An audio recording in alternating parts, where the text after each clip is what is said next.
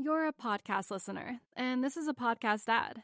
Reach great listeners like yourself with podcast advertising from Lips and Ads. Choose from hundreds of top podcasts offering host endorsements, or run a reproduced ad like this one across thousands of shows to reach your target audience with Lips and Ads. Go to lipsandads.com now. That's LIBSYN ads.com. Hey everyone. If you like this podcast, go behind the paywall to get privileged access to the smartest minds in finance. Visit realvision.com/RVPod and use the promo code podcast10. That's podcast10 to get 10% off our essential membership for the first year. Join the Real Vision community and learn how to become a better investor. And now to the top analysis of today's markets.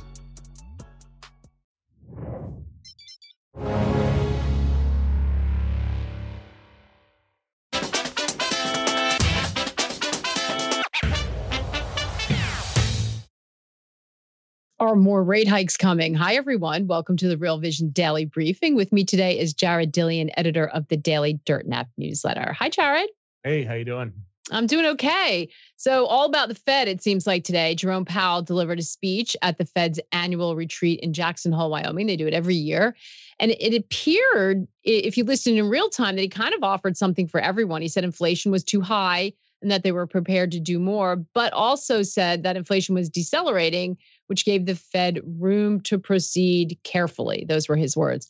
But the bond market, as you looked at the reaction now here through sort of past the mid-session of the U.S. trading day, it seems like the bond market leaned into the more hawkish statements. We saw the 2-year and 10-year yield both moving higher. I mean, they weren't rocketing up, but they did edge higher. What did you make of the whole thing?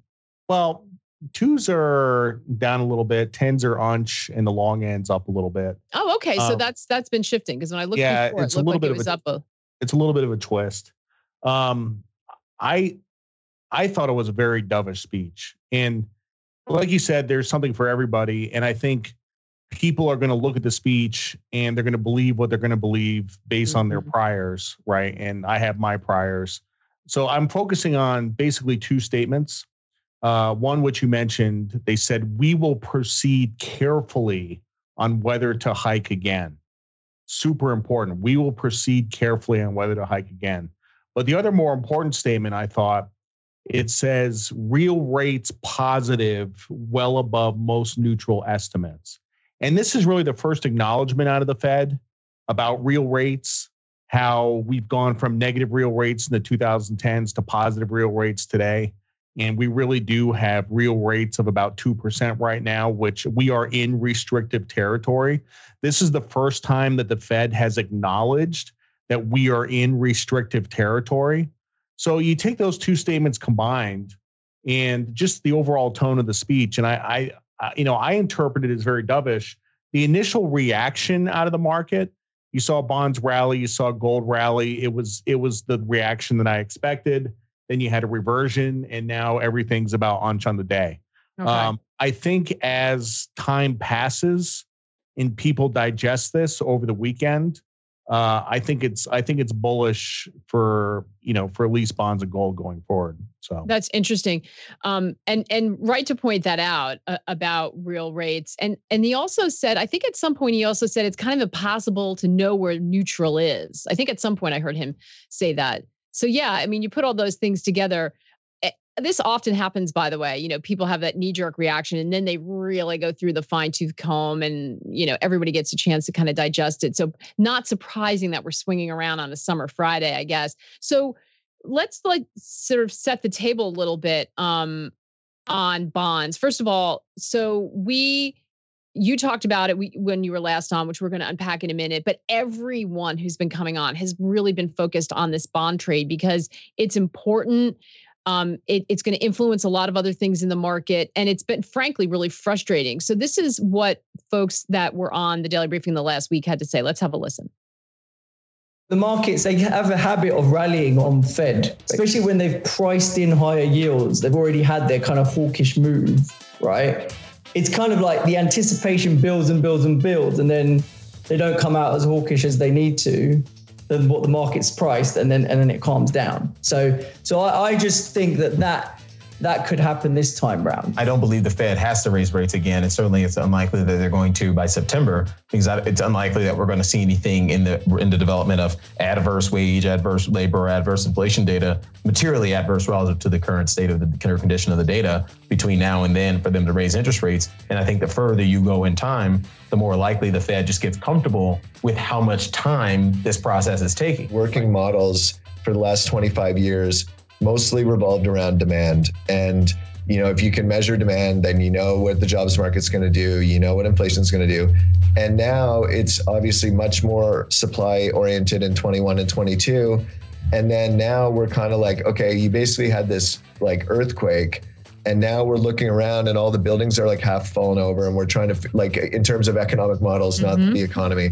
And you look at all these models of how things work, and none of them work. What we're likely to see is the Fed going, oh my God, sorry, we've undershot, which gives them the cover to cut rates, which they need to do because they cannot pay the interest on the debt at these levels ongoing. They've got about 13 trillion of debt to roll over plus new issuance, and they need to then monetize the interest payments. That's part of the everything code thesis. I love sort of seeing the progression throughout the week. And by the way, that's just a taste of the kinds of conversations that we have on the platform and within our network and in the chats. For those of you who are on them, if you are not already a member, scan the QR code and jump on the waiting list so you can fully plug in and participate. So Jared, Raoul has been talking all week, or for the better part of the week, that he's had to rethink and close out of his bond position, all because of some short-term issues. Although long-term, he's still, I think, holding the same narrative. I think it's fair to say. So how are you thinking about the whole thing? Because last time you were on, you felt pretty confident that we'd seen the yield, the peak in yields, but obviously the 10-year anyway, and that didn't happen. We saw yields go higher. So what's your thinking around the trade? What are you doing, and what's going on that maybe you didn't anticipate? Yeah, I mean, 10-year yields are about 10 or 20 basis points higher, nothing egregious. The reason this trade is so interesting is because the two possible outcomes are so polarized. So a couple of days ago, you saw Larry Summers tweet out this chart, this analog chart of inflation during the 1970s and inflation today. And you can see that it's tracking pretty closely. And you had one wave of inflation, and then you have like another wave of inflation that's coming. So, and he's not the first person to show this chart. And Andreas has been all over this. He's been tweeting this out for like a year. And the thinking is that, we'll have a period of low inflation, and then we'll have higher inflation at some point in the future. So there's a lot of people who believe that we're going to have a second wave of inflation. On the other hand, you have what is arguably a deflationary depression in China. And we've seen how China has the ability to export inflation to the rest of the world, and how they have the ability to export deflation to the rest of the world. It's the second biggest economy. So what I think is interesting is that the two outcomes are so polarized. I mean, I think you have people that think that 10-year yields should be at 8%, and you have people who think that 10-year yields should be at 1%, and there's not really a lot of in between. And when I look at 10s at 4.2%, I'm like, all right, this is kind of the average of the two outcomes. But it's such a hot topic because like the two possibilities are so polarized, Yeah. No, I think that's right. And I think that's what's made it's why it's such a difficult environment. I really loved Brent's comment because I thought it was really honest. And he said, before that, for those who watched on Wednesday, and stuck around for the extended, he basically said, like, listen, no one knows what's going on. Like, anybody who tells you with any conviction that they actually understand what's going on right now is lying to you, because there are these difficulties in teasing out what was a result of some extraordinary exogenous shocks, what is or will be structural changes, what the time lags are, if they're just stretched out because of it. It's just really hard to tell. Even for the Fed, there's a feeling the Fed doesn't really know. But you do have these really loud voices in the room. I think Bill Dudley's one of them, right? Who think that we're just in a new higher interest rate environment. So it's been super difficult. So just to sort of bring it back to the short term. So what have you done with your bond position? Are you riding through the pain because they did go up? Are you out and waiting for another day? How did you approach this? So I cut it in half 2 days ago, and I can't say what I'm going to do in the future, but I'm, I kind of like Raul. I still believe in the trade. Looking at some charts before I came on air, like I still think it has merit. It's, trading is hard. Like the only time trading isn't hard is if your entry points are perfect. If your entry points are perfect, then you never have to experience a drawdown. You never have to experience any pain. You don't have people questioning your thesis on Real Vision. Like it's and like you are not human. You do not exist. Sorry, you don't exist. So every once in a while, you that might happen, but it's really so. Wait, let's fill this in because there is, that basically, and I'm not speaking directly about you, but I'm just saying in general, people who are brave enough to share their thoughts and their trade ideas come under withering attack. Should anything go astray, we see this with Raul has experienced this probably more than any other person. But when you trade, when you talk to people, and I encourage everyone to go through the academy, go through those master classes, go listen to Peter Brandt's interviews. People who trade and invest for a living will tell you that they get it wrong all the time, right? Like failure is something that you have to be really comfortable with. It's part of the job. But how do you, when something doesn't go your way, like what is your thought process? Because I think this is where there's a big learning for people who are going to find themselves on the wrong side of a trade at some point. So what do you do? Do you say like, what's my risk profile? How much can I afford to lose? Cut your loss? Do you hedge so that you're protected? How do you approach that? All those things, but really I think about the arrival of new information, right? You're constantly getting new information. And I check the information to see whether it confirms my thesis or disproves my thesis. And today we got new information, and I think it actually confirms my thesis. The Jackson Hole speech that I expected was more like what we got last year, where Powell just laid waste to the market. It was incredibly hawkish. It was pain ahead. There will be pain ahead, right? That was that. And we didn't get that this year. In fact, we got some dovish nuggets. Hey everyone, we're going to take a quick break right now to hear a word from our partners. We'll be right back with more of the day's top analysis on the Real Vision Daily Briefing.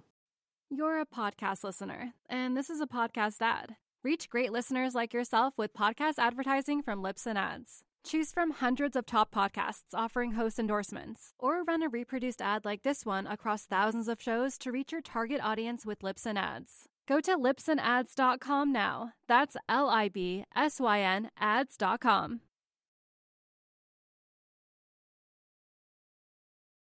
So so you don't know what you're going to do though. You halved your position and you're on the sideline now. I do know what I'm going to do. I just can't say because it's going to go in the newsletter. So. Oh, okay. Yeah. Okay. So you're a man with a plan. So the dollar also strengthened a little bit on the back, but that may have also come back. This is another one where I feel like, much like the bond trade, people feel two different ways about it. And there have been a lot of people who are kind of been wrong and having to readjust. I think Brent's comments about the models being broken are super interesting because, like, if I told you 2 years ago that we were going to raise rates 550 basis points and GDP would still be positive and unemployment would be at 3.5%, you would say we were nuts. Mm-hmm. That's not supposed to happen. You would say, okay, unemployment's going to be 6 to 8%. We're going to have negative GDP. And all the models that people are using are just not working. You know what I mean? So when you say that Powell really doesn't know what the hell is going on, like that's absolutely true. Like we're just in uncharted territory. So. Yeah, I that's why I thought that was such a thoughtful and smart comment that he made, and a super honest one, because let's face it, lots of people peddle their business. And you see this all over Wall Street and all over CNBC and Bloomberg. Their job is to get up and say things with conviction. Mike Wilson from Morgan Stanley today said the fact that NVIDIA, the market didn't rally on NVIDIA means the rally's over. Well, okay, but he was wrong earlier on stocks too. So nobody says like, listen, none of us know what's going on. But I think that there's a lot of truth in that, which means I guess that you have to stay nimble and open-minded, right? So what do you rely on if the old models don't work?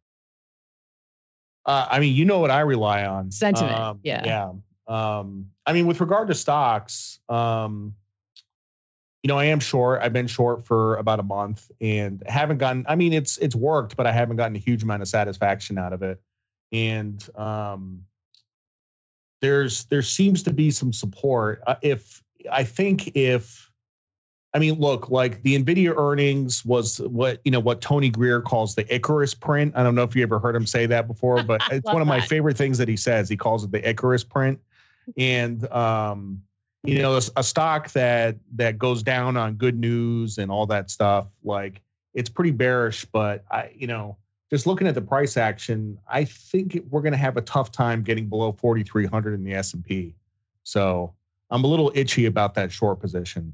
Right. Okay. So you see some, I think Imran also was sort of saying, you're going to back and fill maybe, but is this, so you can say, okay, well, it's not going to rally anymore, but what happens next? That's what people want to know, right? Are we going to see some kind of correction or revisitation to the lows, or do we kind of bounce around in a range where we back and fill? And, that's what a lot of people are trying to figure out. Because if it's going to go all the way down, people don't want to experience that kind of drawdown. It's scary. Yeah. But you're not sure, huh? I'm not sure. Yeah. When we're talking about the models working and stuff, I just want to flag to everyone, if you haven't had a chance yet, because I know it's summer and we're all running around trying to soak up the last of it, at least in the Northern Hemisphere here. Raul had a conversation with Gerard Minek. We ran a clip from it earlier this week. It's a great conversation. They talk about cracking the code to this economic cycle. And Gerard, this is the kind of conversation that I'm talking about when I say we dive deep. He talks about some things that he does think have structurally changed. And we're at this really interesting juncture. And I think it's really important to pay attention to that. Brent talked about some stuff about going from a demand-led models to supply-led models. And Gerard talks a little bit about that, but really fills in a lot of nuance. So I just want to give everyone a heads up. If you haven't had a chance to check that out, please do. So what are you thinking about the dollar here, Jared? And how important is getting that right? I mean, it's all the same trade. Dollar, gold, bonds, all the same trade. It's a blob. It's a really important blob though. I started back when I was younger, when I was at Lehman, I would notice that certain asset classes would move together all like a marching band. Like back then, back in the mid 2000s, the dollar was very weak. So you would look at the euro and you would look at XLB, which was like metals and materials and stuff. And it was like, it was 100% correlated. So I started calling it the blob. So now we have a blob that's bonds, gold, and the dollar. And it all comes down to it's really hard. If you can predict what the Fed's going to do, then you are going to get bonds, gold, and the dollar right. Now, how to predict what the Fed's going to do requires you to predict what the data is going to do. You know what I mean? Because the Fed is, I think, at this point, data dependent. That's something they used to say in the past. They're not really saying it right now, but they are data dependent. If the next payroll print came in negative and we had like 3.8% unemployment, that definitely changes the path of future Fed funds. You know what I mean? So it's just, I find myself in a position where I have risk on in all these assets and I'm data dependent. Like I'm watching, I would say 90% of the time I pay no attention to the economic data. And now I watch it every single day, Yeah. So. Yeah.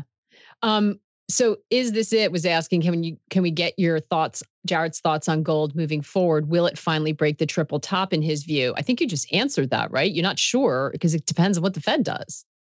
It depends on what the Fed does, but technically speaking, there aren't supposed to be such things as triple tops. I mean, I think, the basic TA books will tell you that, certainly not quadruple tops. And one thing that I mentioned in one of my newsletters that I sent to you guys, gold, like this drawdown has, one thing I noticed about gold, it spends more time going down than it does going up. But when it goes up more than it goes down, right? So time is very important. Like a lot of technical analysts believe that price is everything, but time also matters. Like we've had a drawdown in gold that has only been about 8 or 9%, but has lasted almost 2 months, right?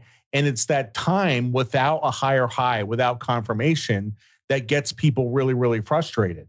So that's kind of the way I think about that. We're going to take another quick break to hear a word from our partners. We'll be right back with more of the day's top analysis on the Real Vision Daily Briefing. You're a podcast listener, and this is a podcast ad. Reach great listeners like yourself with podcast advertising from Lips and Ads. Choose from hundreds of top podcasts offering host endorsements, or run a reproduced ad like this one across thousands of shows to reach your target audience with Lips and Ads. Go to lipsandads.com now. That's LIBSYN ads.com. Yeah, I think we've got some people talking about that, and Michael saying until gold drops below a year ago price, long duration is a train wreck. So I think that, kind of echoing the fact that time really matters. Wanted to talk a little bit about banking, because I think this is, we talk so much about it. It kind of went to the back burner, but I've noticed a lot of people talking about Citigroup stock. How are you thinking about the financials? Yeah, not so good.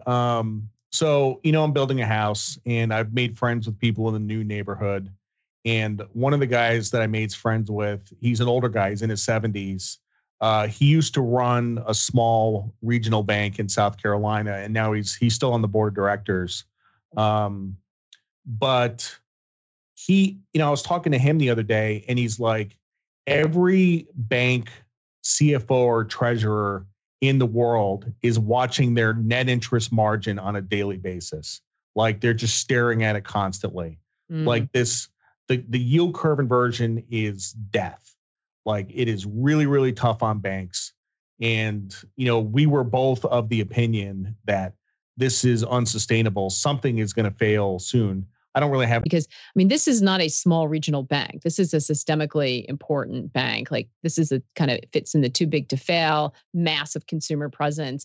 So the fact that people have been problem. So are you surprised that, there's a difference, of course, between your stock looking like ass, as you say, which I love, and there being something more scary going on underneath the hood. So I don't want to suggest that there's anything going on there. I think we have to be super careful about that. But I think one of the reasons that people have been bringing up Citigroup is because, this is not a small regional bank. This is a systemically important bank. Like this is a kind of fits in the too big to fail, massive consumer presence. So the fact that people have been talking about that or kind of looking at it nervously is interesting to me. But once again, we didn't have the Fed mention anything about the financial system or banking sector at all. It's like there's no problem there if you listen to them. They don't bring it up at all. Yeah, actually, now that you mentioned that, that's super interesting. I didn't think about that. Obviously, the Fed is the biggest bank regulator, and the regional bank presidents really have a really good sense for what's going on with the banks in their district. So they've got it, yeah, especially because they didn't get it right on Silicon Valley Bank. That you would think that they'd send everybody double down to figure out, make sure they've got the finger on the pulse. So they've got to know what's going on. Listen, are they going to say, "Oh, we're really concerned about banking"? Of course they're not. But you would think that their comments would take into consideration that there's still enormous strain on the system. Well, and I don't know. Do you buy the idea? Because the narrative after that, the first freak out with Silicon Valley, and I think someone said all those S banks, is that, okay, this could, and then it kind of was like, oh, it's contained. The Fed doesn't mind if regionals fail. They'll ring fence them. They'll do one at a time and it's all good. Do you buy that? No, not really.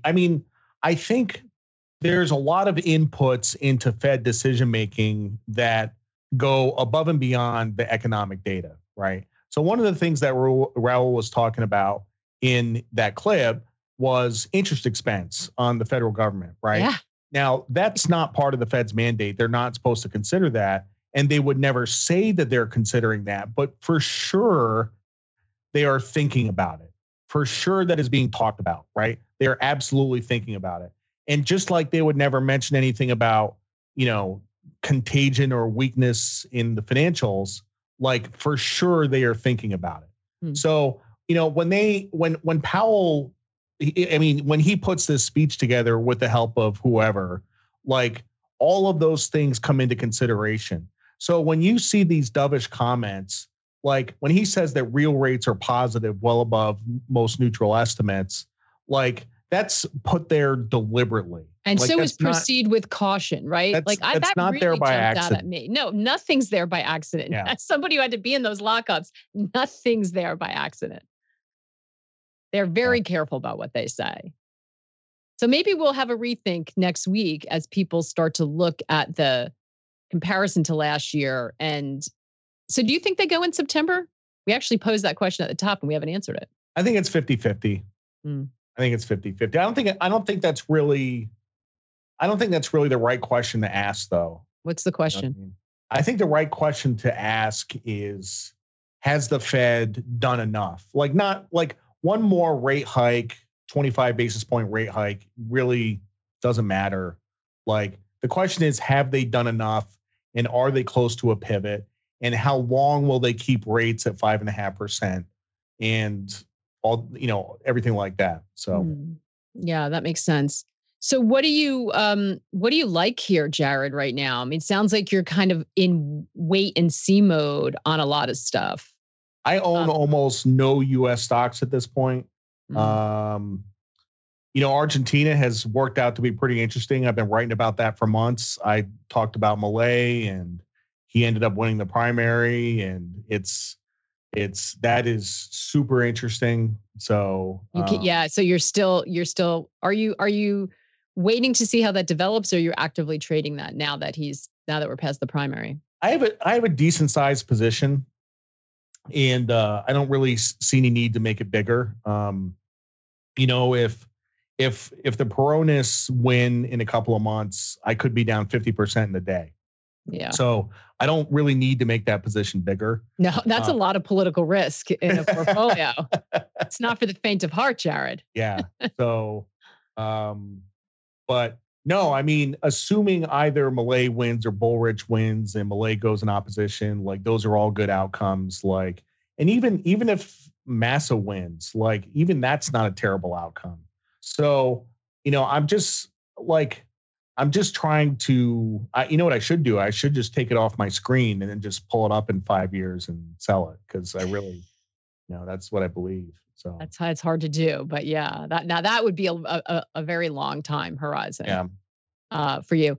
I'm assuming that if you're thinking that this bond trade, that bond yields are going lower and that, the Fed has done enough, are you thinking commodities are going to remain low or stay low, or are they kind of operating off of other factors? How are you thinking about the general commodity space? I don't know about commodities as an asset class. I can tell you that oil is consolidating for another move higher, which will happen in 3 to 6 months. But we had a very impulsive move from 68 to 84 in oil, and it's kind of digesting that. So I haven't looked in the ags in a while. I haven't really looked at the metals. Getting back to what I said earlier about this, how we could either have lots and lots of inflation or lots and lots of deflation, like, which, if you get that right, you'll be able to figure out commodities. But right now, I don't think there's a really good entry point. So, yeah, well, that's the thing. I mean, the people who think yields are going higher in this kind of permanently higher interest rate inflationary environment, I think, are the folks who think commodities are, ready for another run. But you're right; it is kind of divided down that camp, I think.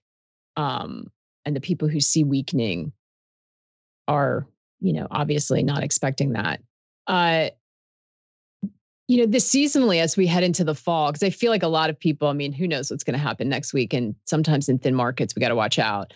And we certainly have enough stuff on the geopolitical front to worry about, my goodness. But as people plug back into September, we're kind of, and October, specifically October, we're kind of fighting some tough seasonals, aren't we? These are rocky times for the markets usually, aren't they?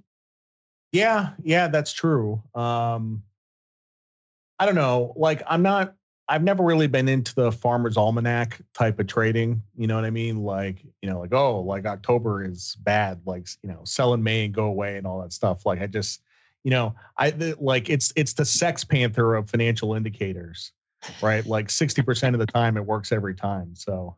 I love it. We're certainly going to have our hands full. I feel like, things have been volatile already this year, and people. You think bonds and stocks are going to have the issue where they're both moving in the same direction, or are we going to go back to something more traditional? Do you think, or is that kind of that relationship broken down just like everything else?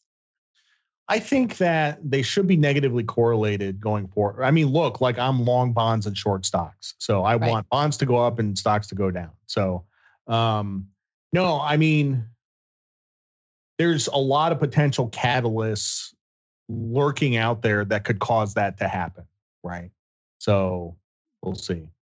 We will see indeed. Jared, always good to catch up with you. It's fun to get back on and talk about bonds, which have been just the trade everyone's obsessed with at the moment because it's been a tricky one. So it's good to have you on and catch up with your thinking on it. And we'll see. Sounds like you're still, even though you took half off, you're still feeling the same way, still have the same conviction, just waiting for another opportunity. Yep, exactly. All right, we'll see. Jared, fantastic to catch up. Thanks so much. Have a great weekend to everyone out there. You enjoy your weekend. We will see you back here on Monday. Take care and good luck out there.